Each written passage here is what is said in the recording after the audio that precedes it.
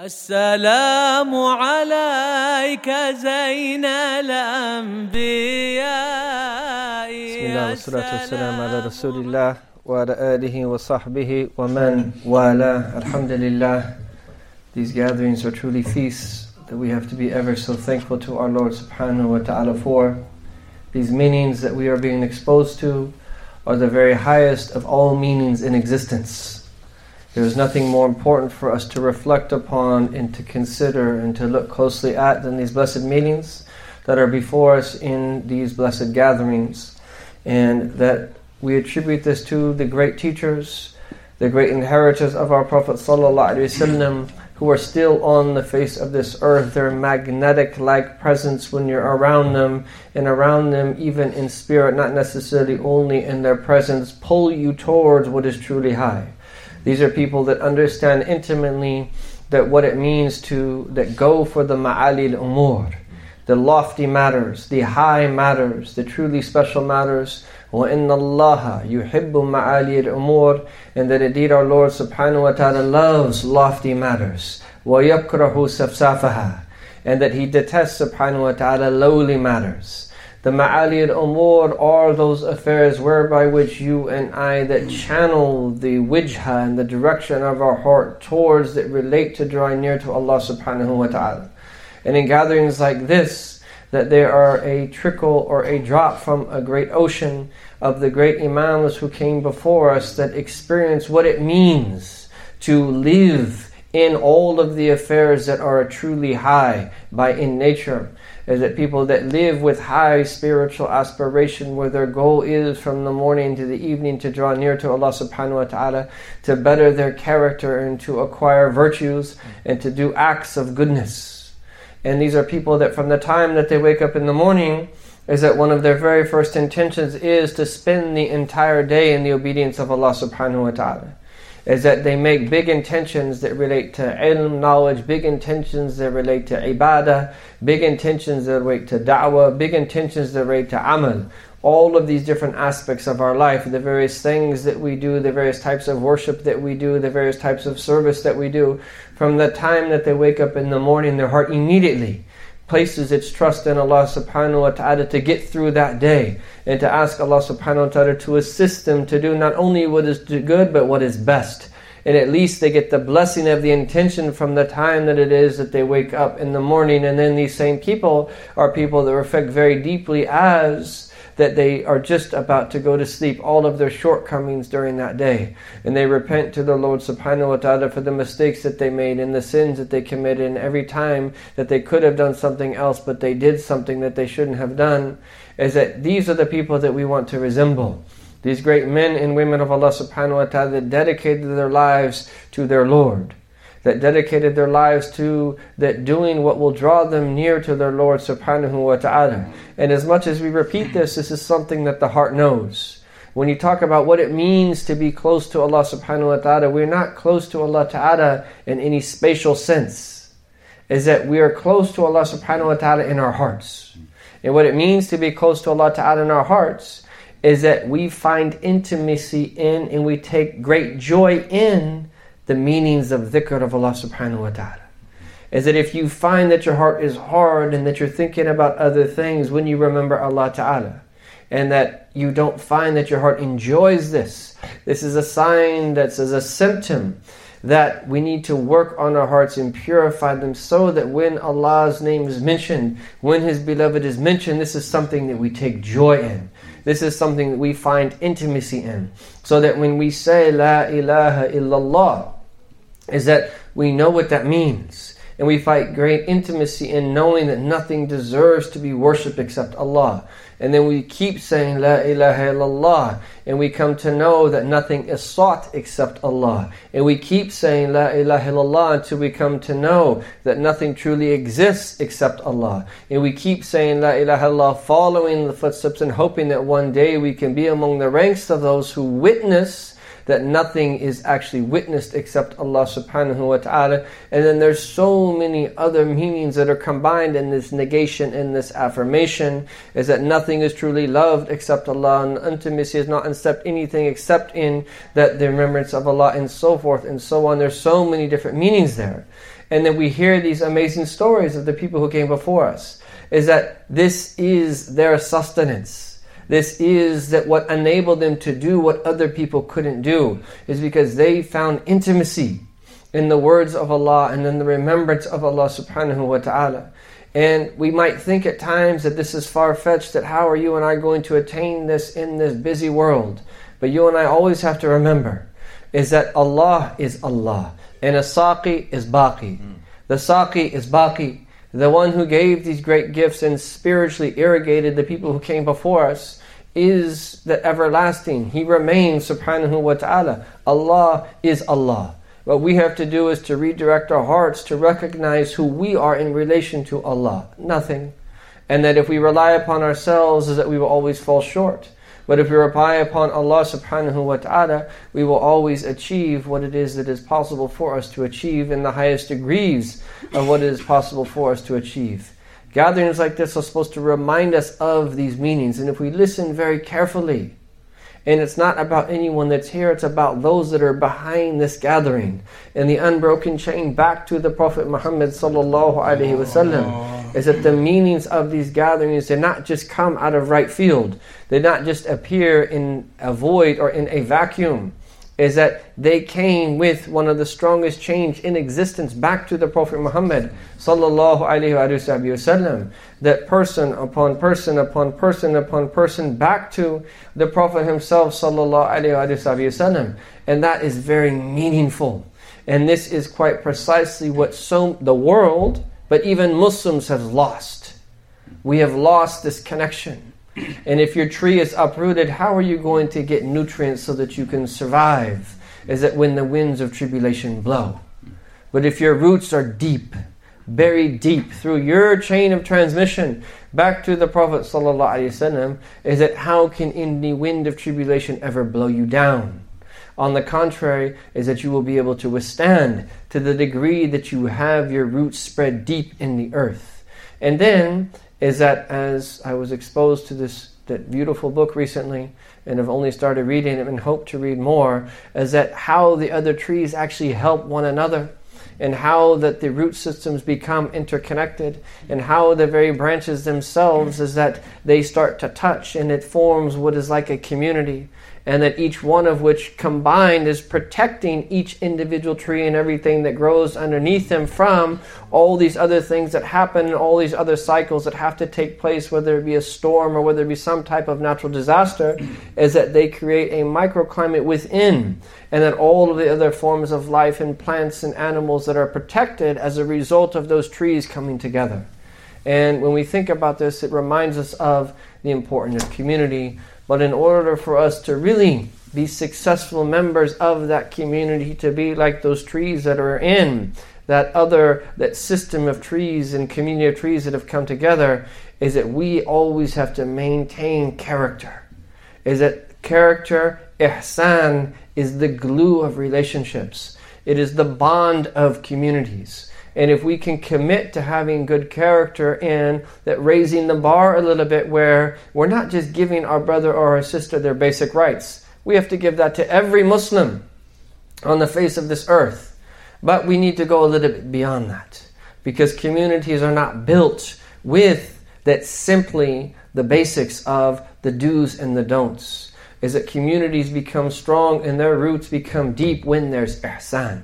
And to the degree that there is ihsan is to the degree which that community or that relationship or that bond between one or two or several people will be strong. And this is why that we constantly remind ourselves of these meanings of futuwah. And these individual things that we do, there are so many different meanings of futuwah, that collectively this great concept represents the prophetic way. Each one of these examples that we're talking about, woman in futuwah, it is from futuwah, and we've been doing this for months, is to tie this into this great concept of this way of life that you and I want to live. It's hopefully supposed to inspire us so that it's not just goes one in one ear and out the other, is that we actually take this seriously, and we actually try to put this into practice. And that if something happens tonight or tomorrow or in one of the upcoming days or even next week, is that the hope is that we remind ourselves, not because of the one speaking, because of the source that it comes from. Is that this source is one of the greatest sources of all these great imams. Is that if you would just take one of them and know what it is that they would have experienced, is that you couldn't imagine that there's anyone like them that in any prophetic community.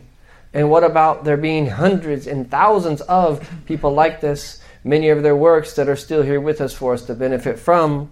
So in this regard, the next etiquette of futuwah that we're reminded of, وَمِنَ الْفُتُوَّةِ الْإِفْطَارُ عَلَى السُّرُورِ الْإِخْوَانِ. It is from futuwah to break your non-obligatory fast to make your brothers happy. Look at that. That's amazing. And it's a hadith of our Prophet ﷺ that says, إِذَا دَخَلَ أَحَدُكُمْ عَلَى أَخِيهِ الْمُسْلِمِ. If one of you goes to visit, literally enters upon his brother Muslim, فَأَرَادَ أَن يُفْتِرْ فَلْيُفْتِرْ. And his brother wants him to break his fast, let him break his fast. إِلَّا أَن يَكُونُ صَوْمُهُ ذَلِكَ رَمَضَانَ. Unless, of course, he's fasting in Ramadan. أو قضاء Ramadan, or he's making up a day that of Ramadan. أو نذرا, or it is a fast that he's fasting to fulfill a vow that he made to fast. Because those are all obligatory fasts. So if it's an obligatory fast, you can't break your fast. But look at this. This is, our Prophet is teaching us, you're fasting for Allah. And that one of the reasons fasting is special is because of the way you're able to maintain your sincerity when you fast. Because it's between you and Allah. That it's an ibadah, a form of worship that is about tark. You're abandoning certain things. And the vast majority of people aren't going to know what it is that you're abandoning. This is one of the great meanings behind that the reward of fasting coming directly from Allah Jalla Jalaluh. But despite that, is that the sunnah is you're fasting for Allah, is that if it would make your brother or the sister happy, for you to break their fast, you break your fast for Allah to make your brother or sister happy. That is amazing. To that extent, we actually consider people's feelings. Is that we will stop fasting even if it's late Asr. Even if it's late Asr, it's still sunnah to break your fast. As long as it's not an obligatory fast. That is incredible. And it's to this degree that we put other people's feelings first. Even if it means that we break something that we're doing as form of worship with our Lord subhanahu wa ta'ala.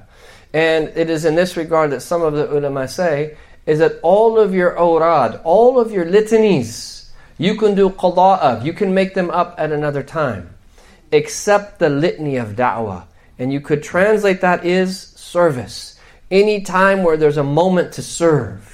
Whether that's hosting a guest, whether that's taking care of someone, whether that is doing something that needs to be done, that someone needs you to accomplish something, but you say, no, I have to do my wird. No, in that moment, it's better for you to leave your wird and to lead your litany, whether it's recitation of Quran or whether it is a compilation of prophetic invocations or whether it's some other that form of litany. You leave that for that moment. And you're doing what's better with Allah Jalla Jalaluh. And what you're going to get from doing that is greater than what you would have gotten or what you think you would have gotten from not doing that. All of the awrad can be made up except those. So this should remind us is that in those moments where there's a call to duty in that sense, where we have to step up and do something, is that serving takes precedence. Serving takes precedence. And the etiquette there always is that we see ourselves as the ones who need to serve. The deen is not in need of us. We are in need of the deen. The deen does not need us to serve. Yes, there's people who are means of preservation. But if we don't do it, Allah will get rid of us and He will bring other people. We will be replaced. But service is, we are the ones who need service. And that service, one of the great fruits of it, it's one of the quickest ways of all to receive futuhat. To receive spiritual openings from Allah Jalla Jalaluh. And that this is the way of people of La ilaha illallah in general. This is the way of the companions. And this is the way especially of the turuq of the Sufiya. The great spiritual paths that laid down all of these different methodologies, all of which are valid to draw near to Allah subhanahu wa ta'ala. This is the bedrock of these methodologies in particular, is one of service. Because it's also a great way to break your nafs. And the scholars of this science, it is by consensus, is that the greatest veil between us and Allah Jalla Jalaluhu is our own ego. It's our own nafs. It's the greatest enemy of all. It's worse than 70 shaitans. Allah says about the plot of shaitan is that in the kayd shaitani kana da'ifa. The plot of shaitan is ultimately weak. Is that once you learn how to fortify your heart and you learn his madakhil, his points of entrance, you can close them. You can overcome him very easily. It doesn't take long to learn about the talbis of Iblis and his host and his minions who are doing his work, whether they be in human form or whether they be in the unseen. But your nafs is not easy to overcome because it's you. It's an enemy that you don't see, and he's like a spy that gives information to shaitan so he knows exactly what door to enter in. But this is the perspective you and I have to have. And one of the greatest ways to do this is to serve so that we can break our nafs. And then when you serve, is that one of the greatest tests when you serve ultimately is to have still people complain even though that you're serving and not even recognize what it is that you've done. And you're tempted to tell them, but I did this, but I did that. But you can't. Look at our deen.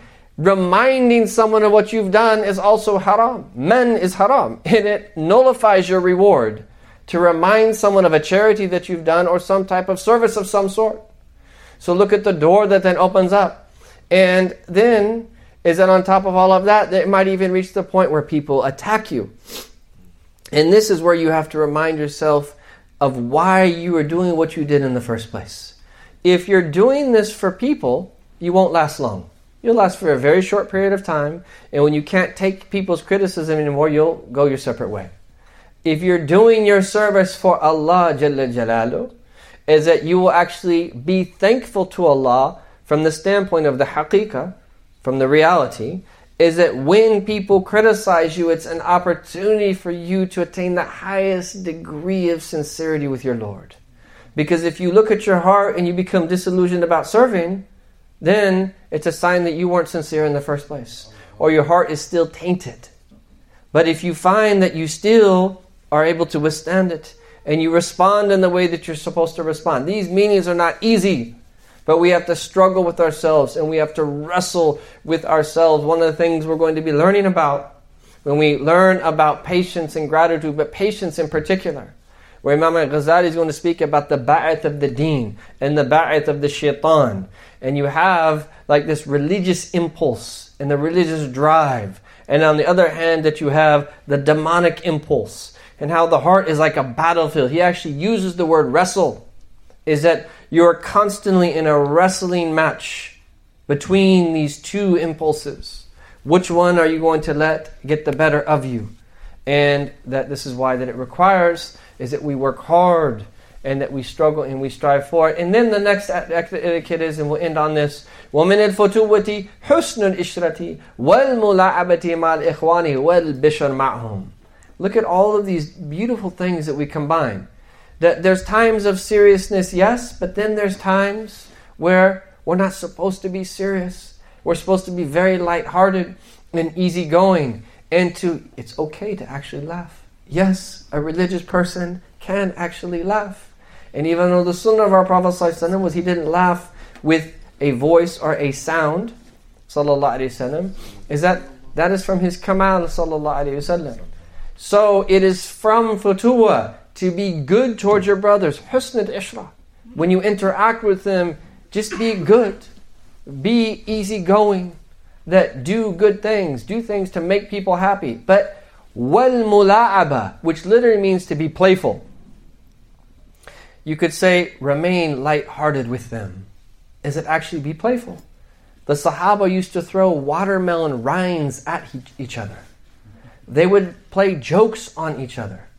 The Prophet himself, that with Sayyidah Aisha, there's a narration that I came across recently, is that there'd be times where he would be playful with her. We all know the ones about the racing and so forth, but there was another narration that indicates is that there'd be times where the Prophet would push Sayyidah Aisha to see who was going to get through the door first. كَانَ يَتَدَافَعَانِ. Right? They would like both be heading towards the door, and he'd like kind of push her out of the way, and when she tried to beat him to like get through the door. And that the point was, he was just being playful.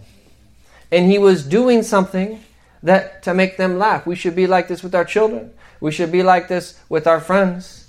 And that as long as we know that we're not joking about something that is sensitive and related to them, it's something that we know is not going to hurt their feelings. This is good. We want to remain lighthearted. Well, bishran ma'hum. And this literally means to smile in their presence, but also the idea of being joyful in their presence. There is enough out there to make us despair. There is enough out there that when we come together, we don't want to be morbid.